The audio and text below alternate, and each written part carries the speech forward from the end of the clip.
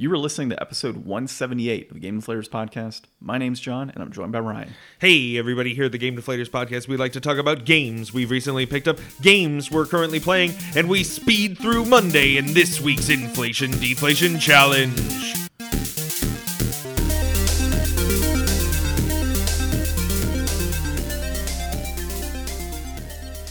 Could have said we speed through Monday on the way to lasagna in this week's Inflation Deflation Challenge, Ryan. Some people are lactose intolerant, John. I want to be all-inclusive here. There's lactose-free cheese, I think. It's not real cheese, then. You're right. So this week we played a little bit of Garfield Kart Furious Racing on the PlayStation 4. That is the name, right? Furious Racing? I'm Yes. gonna mess it up. All right, cool. It was quite memorable, other than the title, of course, for me. And we'll get into it in our Inflation Deflation Challenge. But before we start everything, I'm just going to mix things up here and say you can find this podcast on all of your favorite podcast applications, including Apple Podcasts, Podbean, Spotify, etc. You can find us on thegamedeflators.com, and of course you can find us on social media at Game Deflators on Twitter, at the Game Deflators on Instagram and Facebook. I almost messed it up, Ryan. Remember, Twitter doesn't like that. Twitter doesn't like that. It's the other two that don't. So, and of course, leave us reviews because we like reviews. 6 stars if you can, but 5 is going to be enough as well. It's acceptable. Yep.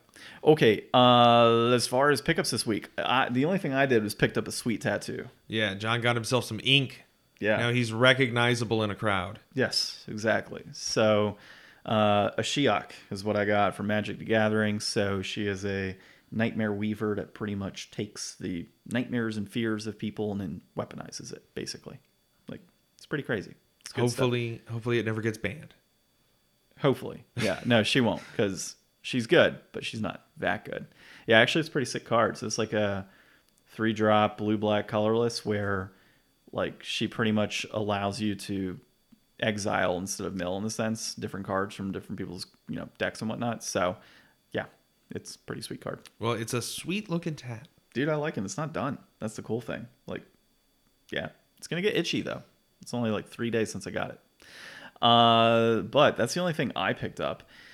Other than a controller, because I picked up 2 controllers. One was a PlayStation 5 controller, because you would bitch at me if it was a week later and I hadn't played the damn PS5. Yes, of course I would.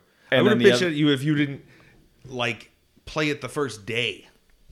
Yeah, I mean, I did mess with it, but yeah. I didn't play it. So, played a little bit of Astro's Playroom. Love the haptic feedback. Love Astro's Playroom, actually. It's a lot of fun so far. It's so,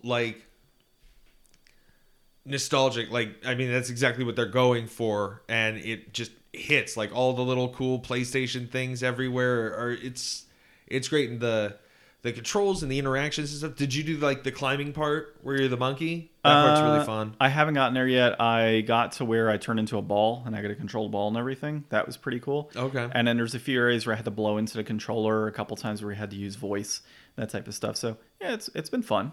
I'm liking it. My wife hasn't seen it yet, or she hasn't played it. But she will. So, played a little bit of that, and then we booted up It Takes Two on the PlayStation 5. So I transferred data over, so I had to save data on the PS5. Reinstalled, did all the updates and everything for It Takes Two. I think there's a free PS5 upgrade. I'm not sure how that works. I'm going to have to check into it. But we started playing that again. We just beat Moon Baboon. So basically it's a stuffed baboon doll that they buy their daughter. And he wants to protect their daughter because they've made her cry because of the whole divorce situation. Yeah. And so Moon Baboon the whole time was like, you've made her cry, I'll crush you, and all sort of stuff. And he rides around a spaceship with laser beams, and it's pretty cool. So specifically the male character in the game, where I'm at, you can turn really big or really small, microscopic in a sense.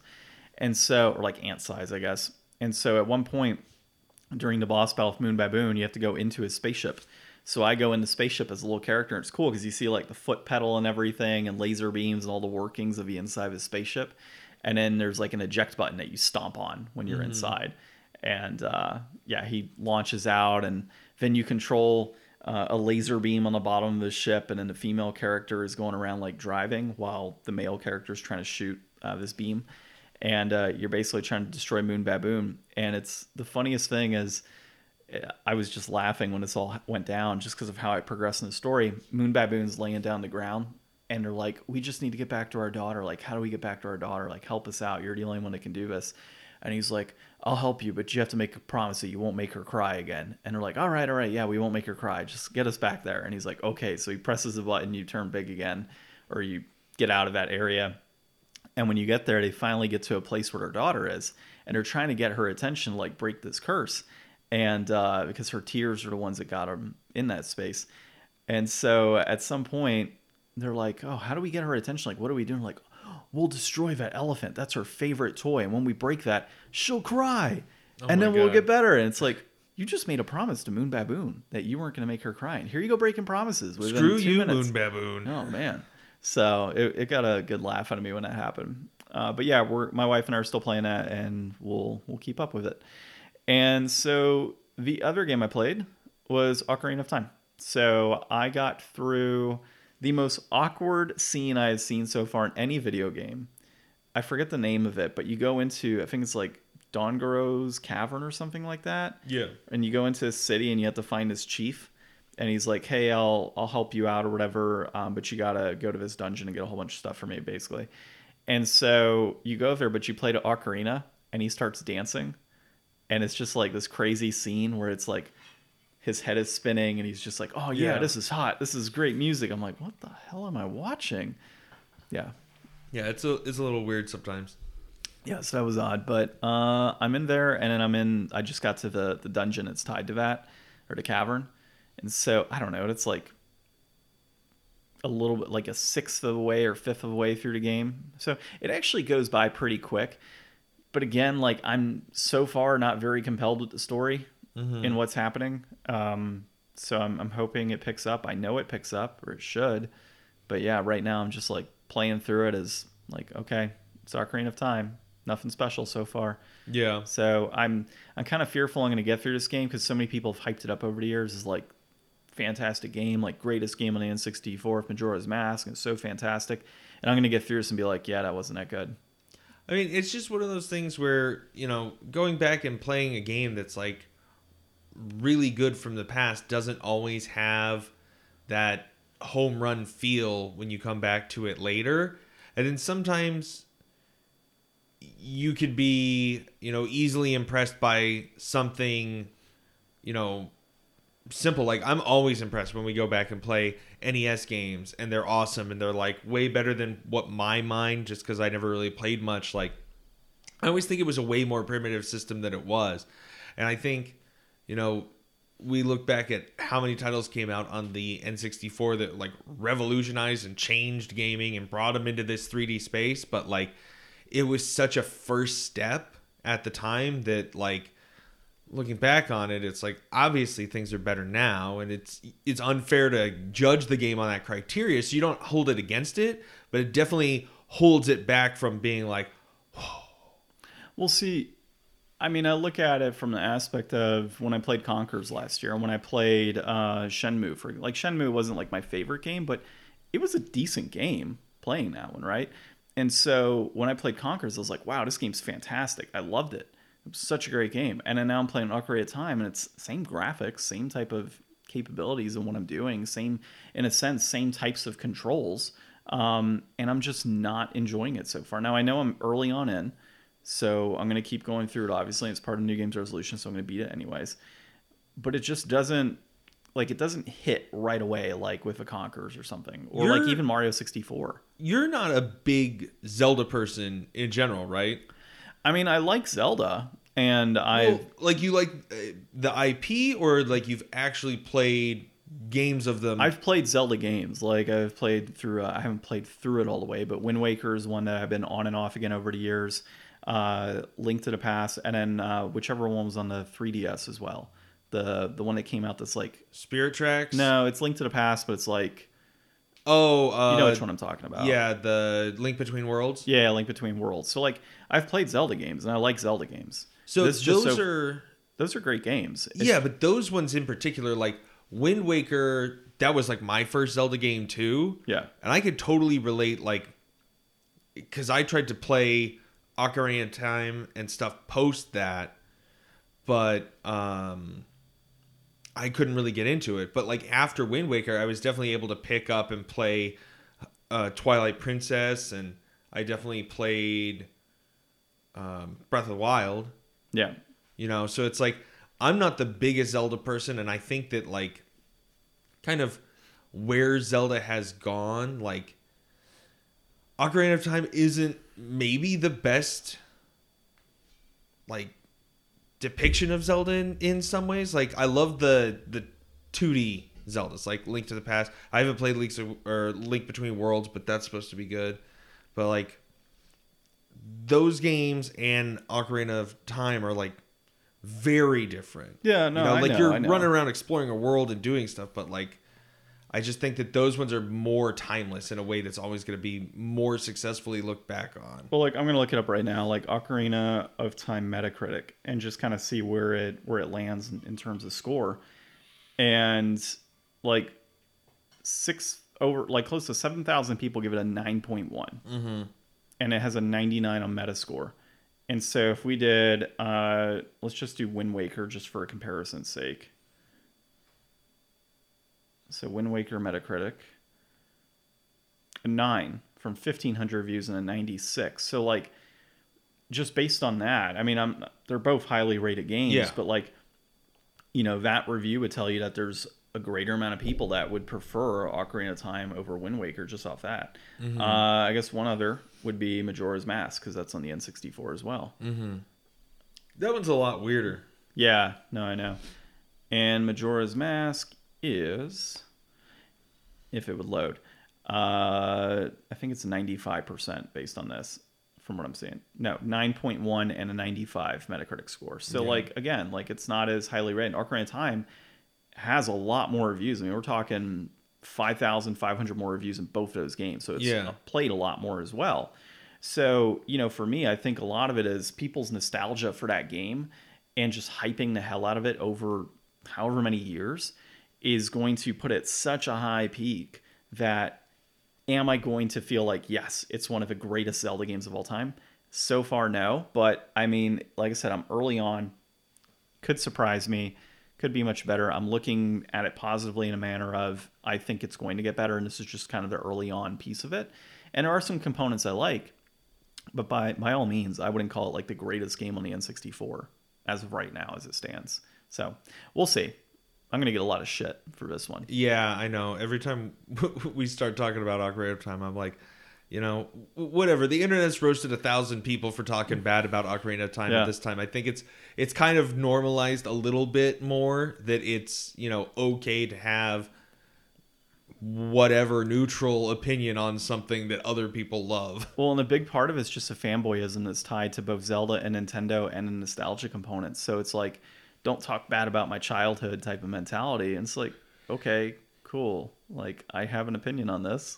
So I think that's part of it. And we've talked about like the rabid fan base of Nintendo in the past, where it's just, you could have the same exact game on a PlayStation and Nintendo, and a Nintendo like hardcore fan is going to tell you that the Nintendo version is so much better for XYZ, even though like technically the PlayStation game is going to be so much better graphically, power-wise, like everything is going to be better, but Nintendo's better by far because, oh, well, it's on the Switch and I can take it wherever I want. Yeah. Like that at the end of the day is always like the key thing that I've noticed.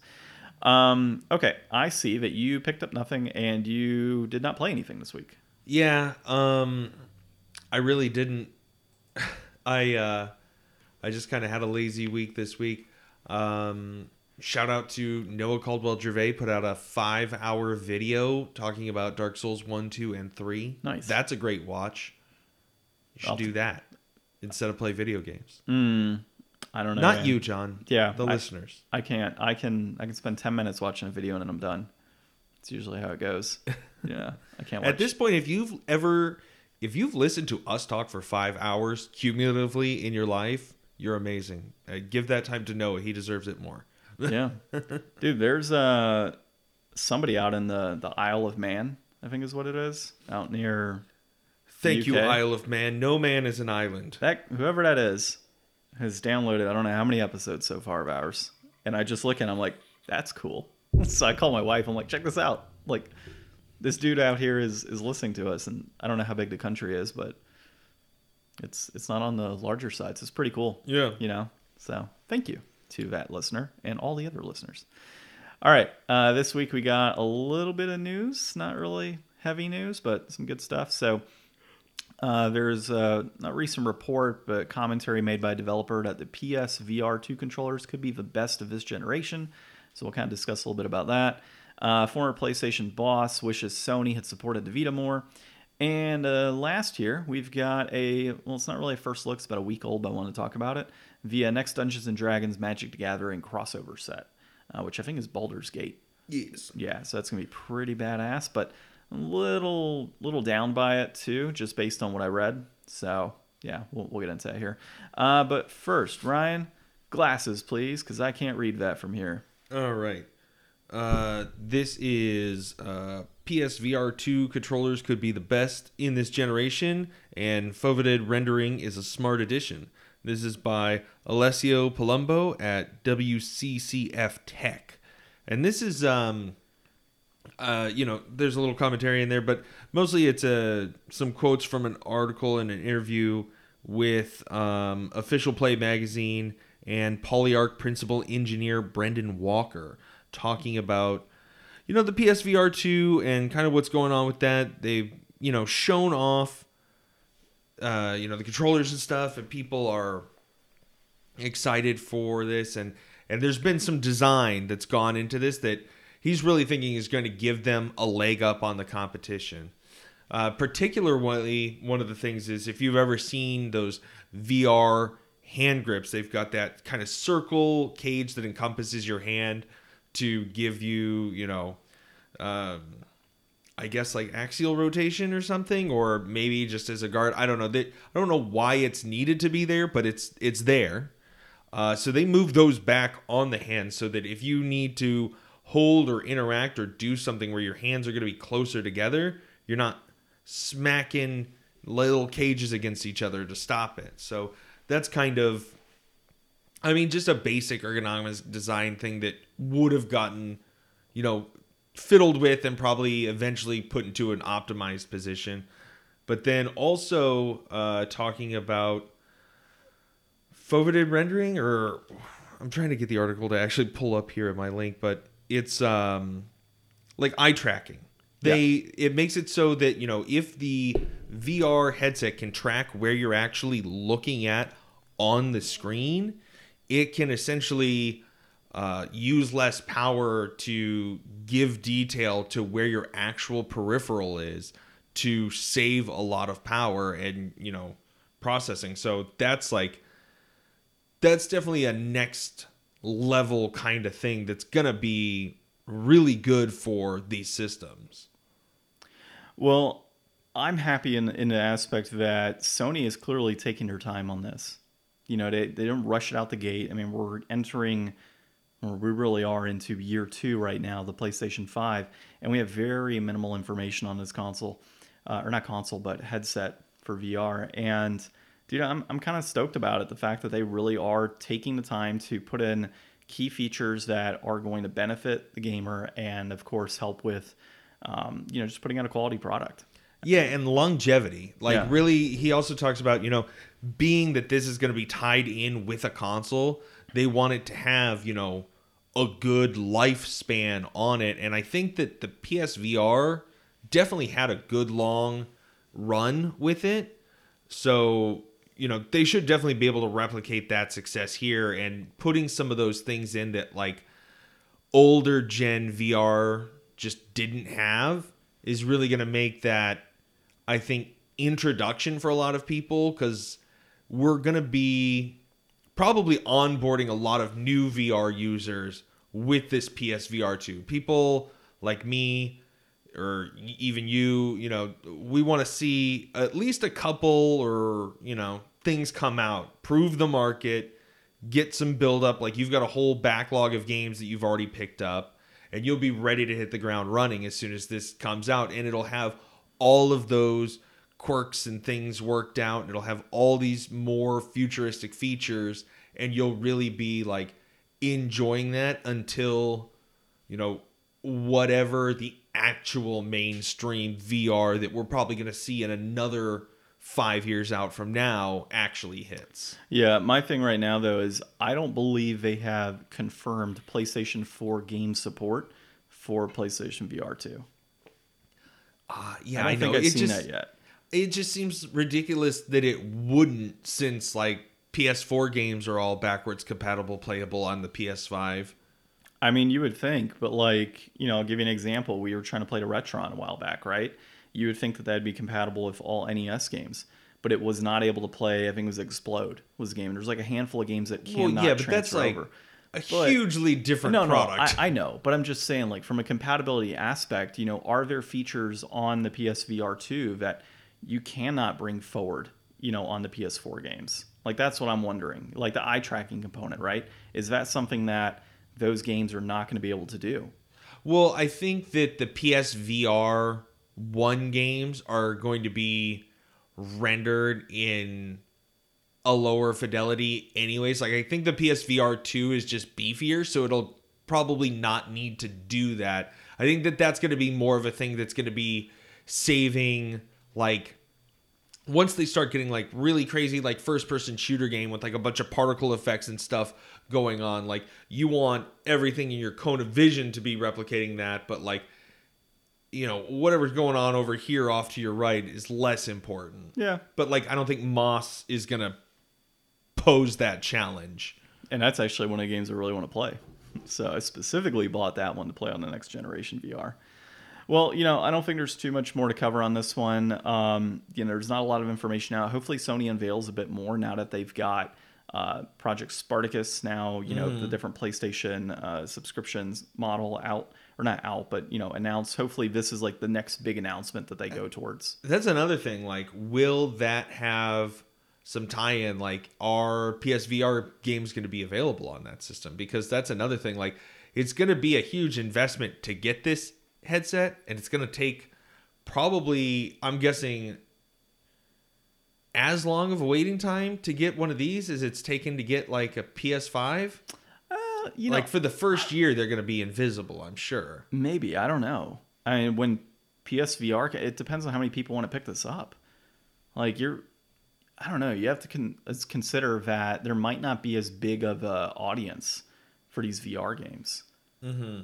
Even during like these shortages, there's still been tons of VR systems. And that's the other thing is like, it's not like it's just PlayStation, Nintendo, and, Xbox, right? You do have Oculus and you do have other companies out there producing VR type headsets, some of which could be better, actually, or some of which are in fact better than what the VR2 is supposed to be putting out. So I think there's enough competition to market that this shouldn't really be an issue to get your hands on, but scalpers going to be scalpers. So we'll see. I'm curious about the price point, though. You said $500 a while back, right? That's what I was hoping. I'm still going to guess $300. Yeah, I mean, that would be nice. Yeah, if it's $300, I'm grabbing it, but we'll see. I think that's what the existing VR is right now. So, yeah. All right, next thing is former PlayStation boss, or US boss, which is Sony supported the Vita more. You're going to have to read that. I cannot see it. This is by Tom Ivan at Video Games Chronicle. There we go. And this was Jack Tretton who was speaking on this. Yeah, so I can jump in real quick on this one, man. Basically, he kind of goes into the idea that, Sony, in a sense, released this a little bit too late. They had great success with the PlayStation Portable, and then they released this Vita, and there just wasn't a whole lot of marketing dollars put towards it. There wasn't a whole lot of support from a developer aspect put towards it. And they just kind of came into a point where, you have these handheld devices nowadays that are just on you at all times. And, when the Vita came out in 2011, I think it just wasn't the same type of consumer base at that point in time. You just didn't have kids saying, I need the Vita. Like, yeah, we had our cell phones, but gaming wasn't as like prevalent, 11 years ago as it is today on your cell phone. It just graphically, it wasn't the same. Hardware wise was the same. Sort of Vita, in a sense, I guess you could look and say, was it too late in the market because of things like the 3DS already kind of having a foothold, or was it too early? as well because of like the Nintendo Switch, for example. Like I think it was it was a bad time to honestly launch it. Yeah, I think it just had the problem of smartphones and mobile gaming catching on at that point, and people being like, I don't need a full-on game in my pocket. I just need something to entertain me long enough to be entertained for. And so I remember like early RPGs and stuff coming out on mobile games, and I mean, I have never been great at mobile gaming, like getting into it, except for, like certain games. But like bigger things like that, I've never really been able to invest time in. And I've always been like, having the actual thing with me is more compelling, like the physical device. And I think maybe some of the limitations of like, why couldn't it have had some smartphone capability? Like, technically, I think you could do it if you had like the SIM card and Skype and a Skype number. I think you could kind of use it as a phone in that sense, but like they had a whole like Sony Ericsson line of phones prior to that. Like, I think that had they tried to incorporate it into more of a thing, or like even the PSP Go was like just almost right there. Like if it had just been able to close up and be a smartphone, like they could have had a whole different world of like more successful handhelds and more successful smartphones, I think. But that just ship kind of sailed, and they never really pursued it in that way. And like the N-Gage was like a horrible experience, so there wasn't a lot of success in that world at that time. And I think it was a lot more than the DS was, like $100 more or so, something like that. Yeah, I mean, it was more powerful though. It was like having basically like a PS3 in your hands. Yeah, I wonder if seeing the success of not just like the Switch. Obviously, the Switch is popular. Nintendo's always going to make popular handhelds, but like with the Steam Decks, like huge success, and even the success of things like the Analog Pocket and other like bespoke, handhelds, like I wouldn't honestly rule out Sony trying to revisit it in the future, especially if they start to move towards like, trying to really push this new PS Plus service out there the way Game Pass is. Like, Game Pass is already down to put Game Pass on the Steam Deck as soon as they can figure out a way that they don't have to pay Valve 30% of that. I'm sure. But Sony's not going to do that. Sony's not going to put that on there. But like, if they had their own thing that could run it and enough people would buy it, I think they would go for that. Dude, I've always liked your idea on the Sony cell phone. If they would just, I mean, they obviously have cell phones, but a phone that does double up as like a handheld console. I mean, come on, dude. They make a boatload of money with that. Yeah. And or then, even just an official flagship phone with like an official Sony docking thing. Yeah. With we want to see the square, triangle, X, circle face buttons on there. Yeah, like some sort of docking thing, and then obviously the ability to mirror it to your TV if you wanted to do that. I think it would work. I mean, I think Sony could go down that route if they wanted to. Of course, the Switch is, a little more powerful in that regard. But, I mean, you have things like the Switch Lite where it's just handheld only. So, yeah. I mean, really, that's a market right there that you can kind of capture where it's, cool, you have the Switch Lite that's handheld only, but we've got a cell phone tied into so you can play your mobile games. And, oh, by the way, you can mirror your mobile games onto your TV, and you can access PlayStation games in there as well and play with a controller that hooks up to it. So it's all of these things in one. Like, it totally makes sense, but, unless there's a Sony exec listening to us who sees the demand from two people, I think the problem is that just once you start mixing too many products together, it becomes not something that appeals broadly to both of those other audience, but something that only narrowly really appeals to niche people that belong to both. So instead of promoting somebody to buy a phone and a PlayStation, you're just trying to sell one product to half as many people. Well, I mean, it depends on how they market it too. I mean, if you're marketing it like this sleek new top of the line device like an iPhone, for example, and get people wanting this device. And I don't know, maybe put in some fake shortages as well, so that way it seems like it's super popular and nobody can pick it up and create that demand. I mean, I think they could totally create a whole movement for that type of device.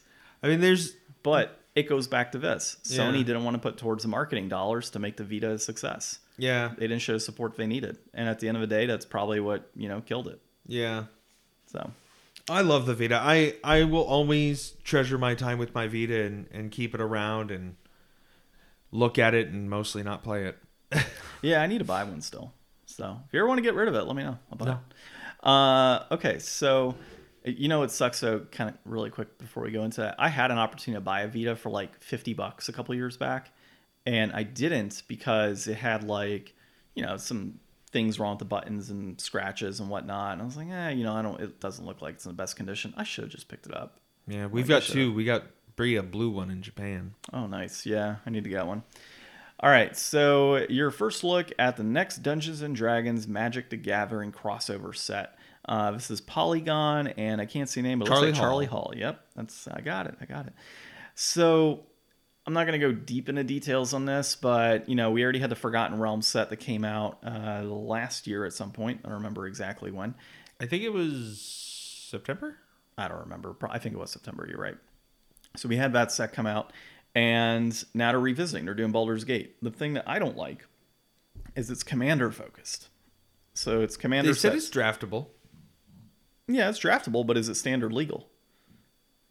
I don't think it is. So if it's draftable, it's one thing, which is fine. But yeah, it's going to be a commander-based set. I'm guessing it's going to be similar to Conspiracy, where you can use the cards, pending reprints and stuff. You can use them in certain types of formats. But yeah, I mean, I'm not a big fan of the fact that they went more commander on this. And yes, it's draftable, but to me, that's just not as fun, man. If it's just like a limited set like that, there's a reason I didn't go into Conspiracy when it came out. And the set is honestly, Conspiracy is pretty much worthless for the most part. There's a few good cards, but was it worth drafting? Not really. Now, if they have some like sweet ass lands in this that are all Dungeons and Dragons focused, I think that'd be pretty cool and a good reason to draft it. Or some like cards that are within standard right now that maybe don't have the D&D type of treatment. That might be cool as well to be able to draft it. But commander only and draftable just isn't appealing to me. And it's kind of disappointing when I saw that news. See, I'm on the opposite end of the spectrum because we are totally different when it comes to Magic the Gathering, in the sense that you actually play and know and I pretend and buy. So I originally got back into Magic last year for the D&D set and for the future 40K and Lord of the Rings sets because I thought, hey, I love Magic. I love these properties. I would love to see how those things interact. And then, of course, Innistrad came out. And I was like, ooh, vampires and werewolves. That's cool. I like the art in these. And then Kamigawa went, ooh, yeah. But now I'm not excited for the Caponera or whatever. Oh, dude, that one's so cool. It's like mobsters and stuff. Yeah. It reminds me of Gotham for Batman. See, and that's the thing, like, it's just a bunch of money that you can spend on Magic, and I'm not excited about, like, what's behind it, and I'm never going to get all the cards, I'm never going to build, like, all the best decks, I'm never going to do all the Magic things with it, so I'm just going to look forward to these other tie-ins, probably, and really cool my jets on Magic in the meantime, like we talked, do some, promotion things or some drafts here and there.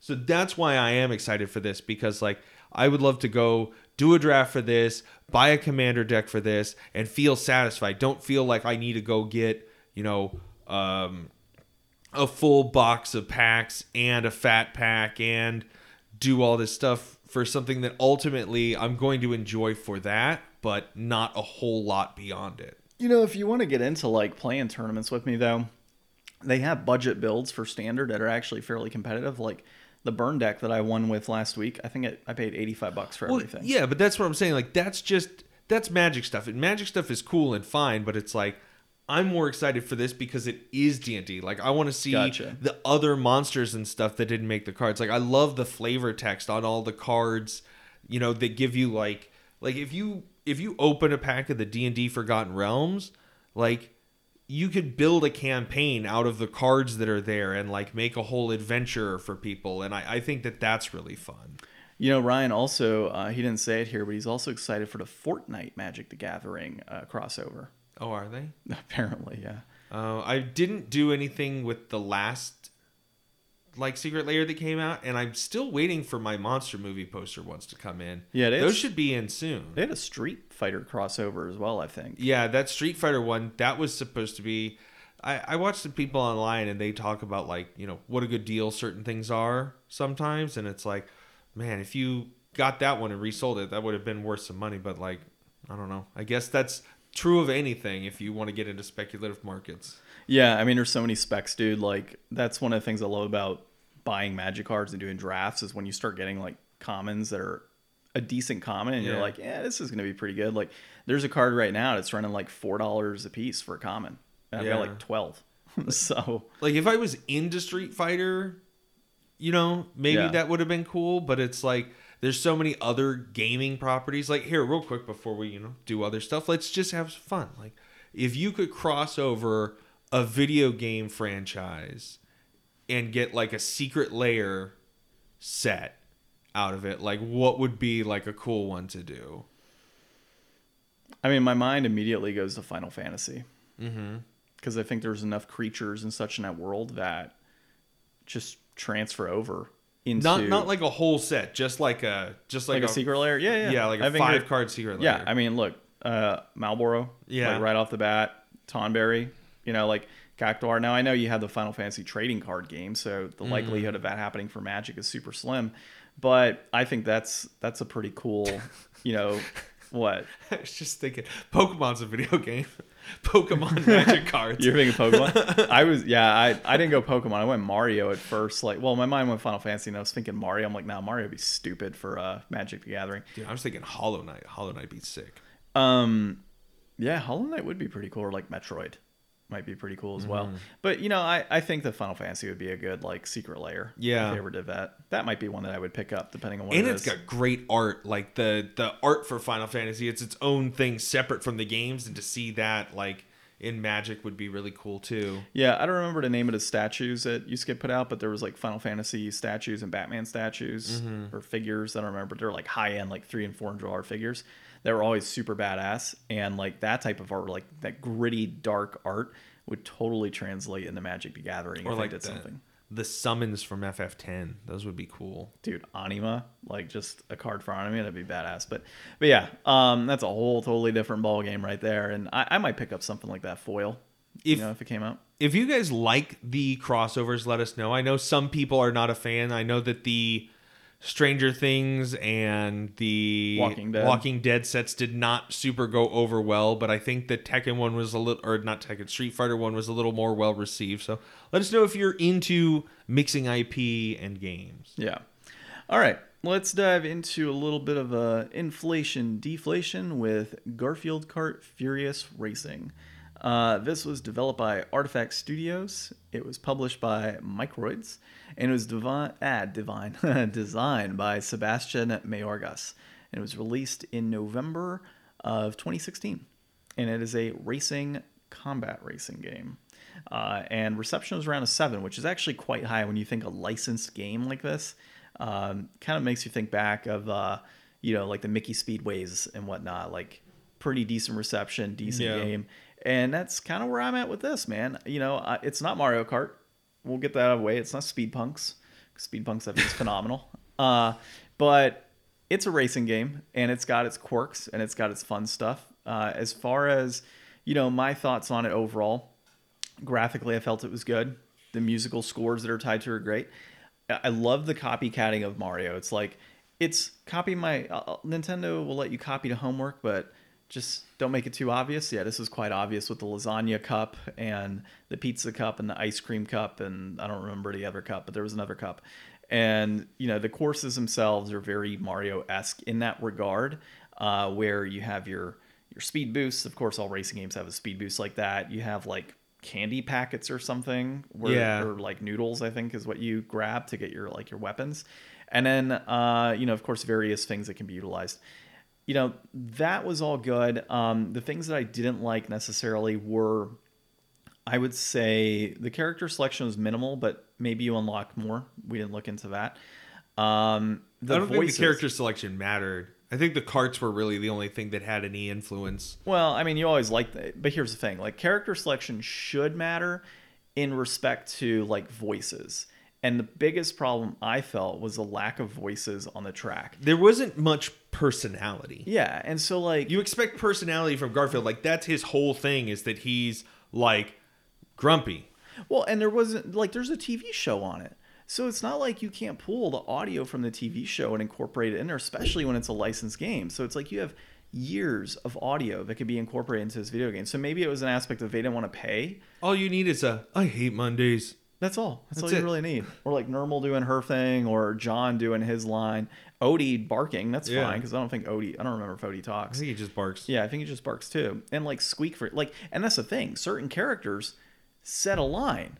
So like, Oh, they did? yeah, when you chose the character, some of them actually said something. Oh, so, like, I only ever chose Odie, so I was the silent protagonist. yeah, so I chose Squeaks the mouse or whatever his name is, and like he said like let's go or whatever, and then the ratty old Never cat said was anything like, else. yeah, like, but that's all he said. And you know, when you got hit by something, nothing happened. Whenever they're starting to race, nothing happens. Whenever they hit somebody else, nothing happens. Like it's just silent audio. So I don't know, maybe that was the update that I didn't put in, because it said to update the game. Maybe that's part of it. Like that was a Who voice knows? patch. I don't know, but I think that's a generous assumption.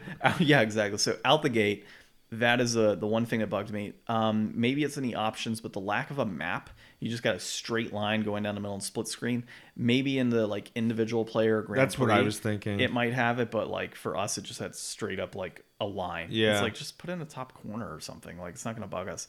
Or at the very bottom when you don't know where you don't notice it. Down in the middle where it shares a little bit of both your screen. Yeah, something like that to kind of give us an idea of like what remains on the track other than just a straight line. Yeah. And that was kind of buggy, I think. One thing that bugged me in the racing component is if you got on somebody, like bumped into them, you could not get off. Like there wasn't any sort of, you know, oh, well, you move to the left and I'll move to the right type of thing. It's like, no, if you're trying to get out, like you were stuck to their car. Like I could not get out of certain situations and would like run into walls because of it. All of that said, though, you and I played the 100cc, which, of course, when you think about Mario, 50cc, 100cc, and 150cc, like it felt very similar to that. And it wasn't too bad. I mean, I placed first in the first go round, and then we tied for second in our second go round of racing. Yeah, it was a good time. I think that, you know, kart racers are generally pretty safe. I think a lot of companies come out with licensed kart racers because it's pretty, you know, satisfying gameplay. The things that they did different in this to other games, the weapons and items that you got were kind of multifaceted. So like there was a pie and you hit circle to attack behind you, square to attack in front of you. If you square the pie, it's basically just a green shell. I don't think it bounces though. Yeah. And then if you circle, you just drop it like a banana. So, you know, I like that items have different versatility. It's not just like throw the banana in front, throw the banana in behind. Either way, it's just a banana. Yeah. I like that there's like different properties. I think that, at least to me, and maybe I just have played less Mario Kart than everybody, I don't know, I felt like these tracks were a lot more constrained. Like I felt like I really needed to try a lot more to stay on the path. I feel like a lot of Mario Kart has very wide lanes that you don't have to worry about like going off-road unless you're really screwing up or unless it's a certain area of the turns. But I felt that a lot more in this. The driving was fine. The boosting, I actually did like the boosting. Yeah. I didn't think that it was... sometimes, you know, you're playing a kart racer and it's like, it's hard to get the boost because it takes way too long or something, or the boost just doesn't feel impactful at all. Like once you get the boost, like you really rock it forward. And once you get like the double boost, you really go, and it's noticeably longer and better than the first one. It does make your turning a little wonky, and sometimes turning was a little wonky in general, especially in the air. Like no matter what I've was doing, like anytime I went off a jump, I felt like I was just like a dead rock until like half a second after I hit the ground. Like you couldn't really like plan to land into a turn and make it look good. You just kind of bumped into the wall and bounced for a sec. Yeah. You know, I will say the controls in this game, at first I was a little shocked because we had to use the R2 for accelerate, or really just to go. And, you know, at first I didn't like that. And then I realized how much more comfortable it was compared to other racers or kart racers I played that have, you know, combat aspects, where instead of holding X to accelerate and you're here with like your index finger trying to drift and also select weapons and potentially shoot with like L1 or whatever it may be, like it just felt so much more fluid that just, okay, cool. R2, L2 for, you know, reverse and forward, so I don't have to worry about circle. Circle, square to do my weapons. Triangle didn't have anything, although triangle could have been reverse if they wanted to. And then X was the drift. It felt so comfortable to use X as my drift compared to other titles. You know, I never did the defend thing. It said in like a tip thing that popped up that you could defend from attacks against you, and I never did it. I was never able to. I don't know what was up with that. There were a couple, like, I will say this game is probably, I mean, maybe the patch would have helped. There were some certain things that happened, like I fell off a course and then the guy dropped me back down facing the wrong direction. So that was kind of shitty. Yeah. There was a time where I had like a power up and I couldn't use the power up. It just wouldn't activate and I had to go through the rest of the course just with that item. Yeah. But all in all, you know, I was actually... impressed seems such a generous word. I don't know if I was impressed, but I was pleasantly surprised. I thought that this was going to be like just a crap game, but you know, I guess Garfield holds many mysteries. You know, when I first got this game, I got it specifically because I think it was a low print title. I was like, you know, I think about it for $15. I'm like, I'll buy it for like $15. Like, it's not bad. And it's a kart racer, and you know, maybe down the road I'll play at some point. But genuinely, I was surprised with this one. I thought it was actually pretty good. So brass tacks. Yeah. Complete in box right now, we're sitting at $17.27. That peaked at $25.98 in February of 2022. I think that was just like a single spike on the graph, though. Maybe, but I mean, that kind of goes into the whole concept of like the game has held some value, because I think I bought it. It was like 10 or I think it was $15 like early 2021 or 2020. I bought it, and the game's been out for quite a while. So you'd figure, you know, this game's been out 6 years. Yeah. So the fact that it's still sitting at $17.27 as a licensed title, that's actually held some value. Loose going $16.81. That peaked at $18.98 in March of 2021. That's holding pretty steady too. So yeah, I mean, like what you're saying, you know, if this is a low print run game, it's held its value to there. I mean, we played it, you know, for a little bit. It's definitely not Mario Kart. It's definitely not going to be the next game you're going to go to forever. But like, if you're a collector of, and I always bring this up whenever we get into license stuff like this, but like, I was just watching a video earlier today. This YouTuber, Izzy, check her stuff out. She's really cool. She's got a whole shelf of Garfield shit in her background. People collect Garfield stuff. Garfield is... I'm doing a lot of shout-outs this episode. Super Eye Patch Wolf has a deep dive, like, huge video on the horrors of Internet Garfield. Oh, God. Check that out. No, don't check that out. Don't check out Internet Garfield. Garfield has taken on a life of itself. So if you're into that aspect, this is definitely something for you to pick up, because it's probably going to be one of the best Garfield games out there. Like, I can't imagine there's a lot of good Garfield games out there. This is probably like peak Garfield for that sense.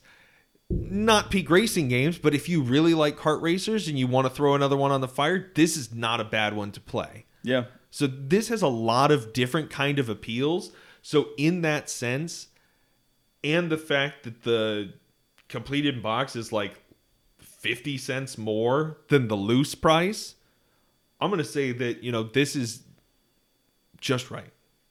I thought you were about to say deflated. I was like, holy crap, Ryan. Yes, I mean, look, if you saw the game at $20, you're going to have a decent time. And if you have kids, this might be a good game for them.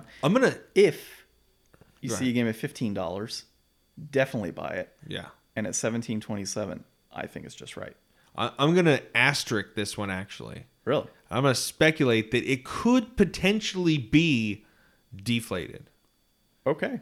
Based off of the fact that I'm going to wager there's probably worse kart racing games that cost more and worse Garfield merch that costs more. Yeah. Like, if you consider that, like, probably any Garfield plush is going to be $20 and you could get this, that's kind of deflated. Yeah. I don't think deflated with an asterisk. Deflated with an asterisk. All right, let's go ahead and put it in our rating, I guess. Yeah, dude, I enjoyed it. So, pick up Garfield Kart Furious Racing. It's actually worth it. All right, so next week, I'm feeling, Sonic 2 just came out. We're not going to make any promises per se because we may not get to see it, but I'm thinking I'm going to go see Sonic this week and maybe do a little review next week. So, yeah, I just got a Sonic Happy Meal toy, and it was almost as creepy as the first Sonic. Like the one that we didn't get, the one with the teeth. Yeah, it looked a lot more like that than the Sonic we actually got, unfortunately. We were sitting in the theater watching Lost City, that movie. Was it good? Actually, it was. I wanted to see that. I actually really liked it. I mean, it's a cheesy romance flick in a sense, but it has some action to it. Yeah, it's got Daniel Radcliffe. Yeah, it's got Daniel Radcliff and Channing Tatum's ass. I mean, what else could you need, right? So yeah, we watched that and we liked it. It was good. Not as good as the Batman. I think it's so weird that and Uncharted are out at like the same time. I watched Uncharted actually. Oh, did you? Yeah.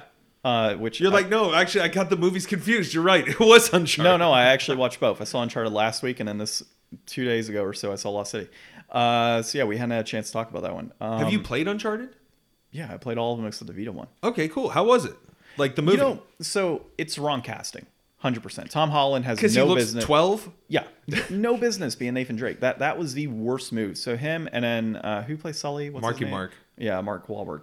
Mark could have played Nate Drake 20 years ago. Worst casting ever in that respect. The movie itself was not bad. I enjoyed the movie for what it was, but I just couldn't get it out. Like if you went into this blind and had no like history of Uncharted, you would have gone into it and said, hey, this is actually a pretty good movie. Like it's got action, it's got comedy, it's got all these things that you would want, right?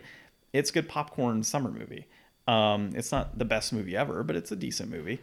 But it was so miscasted, dude. Like, that was the thing that bugged me the whole time. Just watching Tom Holland, like, he's not Nathan Drake. Yeah. Like, if you did this as a prequel and you're looking at it from the aspect of we're going to digitally age Tom Holland in 3 or 4 years to make him look more like a gritty Nathan Drake, great. But he looks like a kid that's, just out of high school that is treasure hunting. Yeah. It makes no sense. I think one of the biggest issues with like this approach is just that like Uncharted was one of those games that was like, all right, games and cinema and the differences between them are starting to go away. Like Uncharted just tells such a story with like characters that a lot of games, up to that point hadn't really gotten there. And I mean, it really paved the way for things like, The Last of Us and stuff to eventually come out. And I think that so many people have a real attachment to that. And it's been a while. Like, when did the last Uncharted game come out? Like 4 years ago or something? Like, this is kind of weird timing, too. Well, you had Lost Legacy or whatever it is. That's the female characters go off and do their own thing. And that was a few years back. But I look at the most recent Tomb Raider movie that came out, right? It actually got pretty poor reviews in general, right? It wasn't like the best movie ever. But for a Tomb Raider movie, the casting I felt was spot on with what they did. Like it looked like Lara Croft. I mean, that's all there is to it, right? Like I would rather have a shitty Uncharted movie with the right casting than the wrong casting and a decent Uncharted movie in terms of like the overall, feature. It felt wrong, man. Like that's just not Nathan Drake. And that's what bugged me the most. It'd be like getting Aloy from, Horizon and casting somebody without the dreadlocks that she's got going on, right? And just did like a normal hairdo. Like, it just doesn't match to that character's personality and qualities. So that's what really got me. And, you know, I just didn't enjoy it for that aspect. But Lost City was good. Would definitely watch that one again at some point. You know, Uncharted, decent, I guess. And the Batman, I saw that a few weeks back as well. That's the best Batman movie ever, in my opinion. There's a lot of people that say it's not because it's too slow and, you know, and there's plot holes. At the end of the day, if you're a Batman fan, there's not really any plot holes in that movie, and it's a fantastic film. Yeah. And the majority of moviegoers would disagree with you if you think it's a bad film. So I don't know if you saw it or not. Yeah, it was really good. Yeah, I thought it was great. So I would actually put it above the Nolan franchise of movies. I preferred it over those, which is kind of scary because Christian Bale's one of my favorites. Views do not necessarily reflect the values of all of Game Deflators. I'd like to make a public announcement right now. Yeah. Well, everybody got a bonus movie review for Inflation Deflation. So Sonic movie, hopefully next week. All of that said, this has been episode 178 of the Game Deflators podcast. My name's John. I'm Ryan. And thanks for listening.